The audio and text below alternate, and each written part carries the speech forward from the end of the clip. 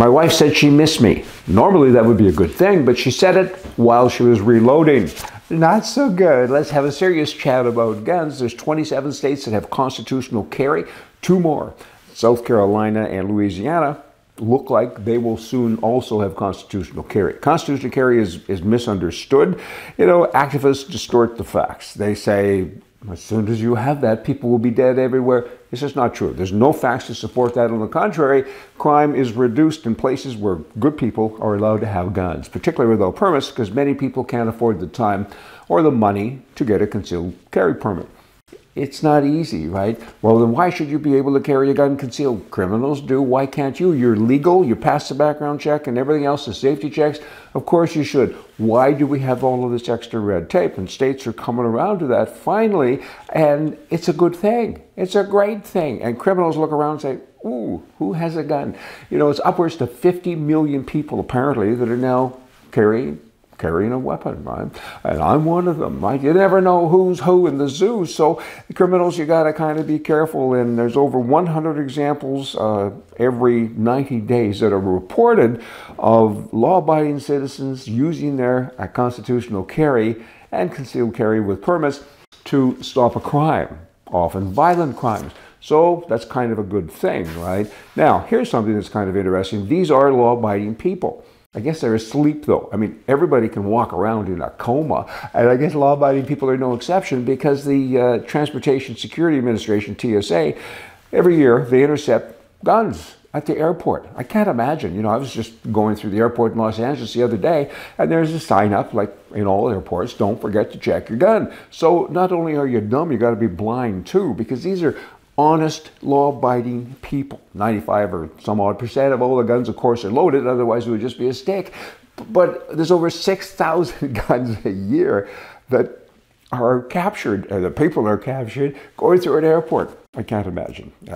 Duh, kind of dumb as forever. And these are people that pass tests, maybe. So there's a little contradiction there, but kind of get with the people. And I do get it, though. I mean, if your gun is in a case and you don't think about it, start to think. That'd be good.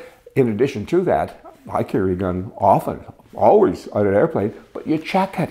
It's easy to do. You walk up, and I've even checked a handgun in Canada. Not a big deal. Go to WestJet, Air Canada, whatever. If you can do it there, you can do it anywhere in the world, right?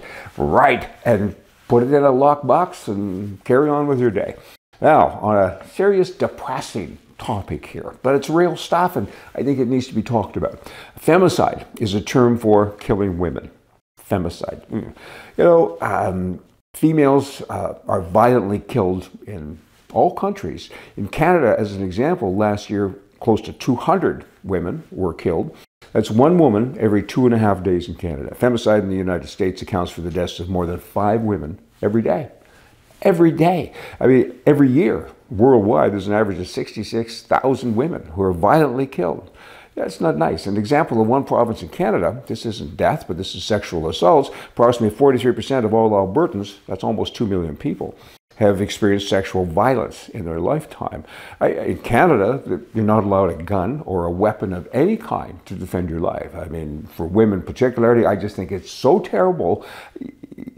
You can't defend your life with a tool. I mean, if you have pepper spray, and I've talked about this so often, and the reason I continue to talk about it is so somebody will liven up and go to the politicians and say, that's enough. I mean, we want to protect ourselves. Look at these stats. I mean, with women getting beat and killed, and wow, they should be able to defend themselves. I know people in the United States where you are allowed to defend yourself. I know people who teach classes, and women, they're so engaged. And a lot of guys, boomity boom boom. I mean, they don't get to do it again. There's all kinds of examples where women have actually shot the perpetrator, and that's a darn good thing.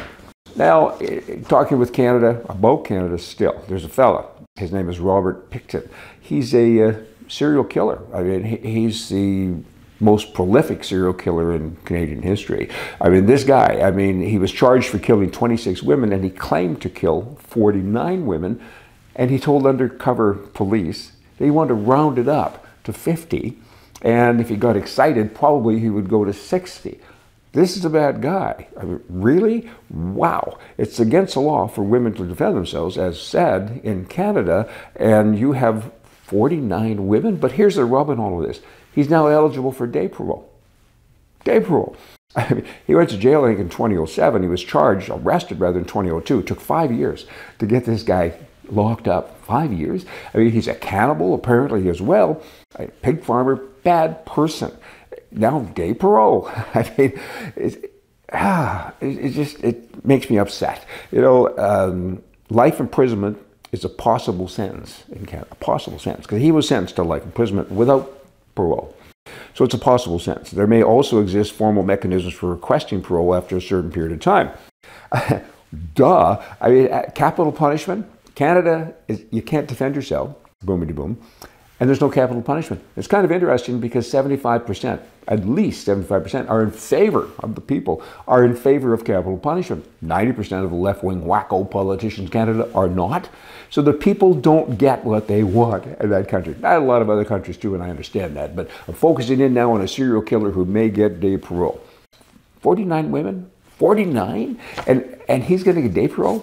I mean, there are no words. Okay, let's kind of go over that now. That's a depressing and maddening stuff. We all have wives and mothers and sisters, and I mean, that's, okay, I'm calm now. Let's talk about this. Let's talk about Donald Trump. That's good news. Donald Trump is a lightning rod. I had to write this down. It's profound. Donald Trump is a lightning rod for human emotion. Love him, hate him, it's not relevant. His presence and remarks dominate all in his orbit. And that kind of says it. He's a lightning rod for emotion. Everybody talks about him all the time. You know, I don't like him, but I'm going to vote for him. I like his policies and so on. He's an interesting guy. Hey, you all come back, and happy day. See ya.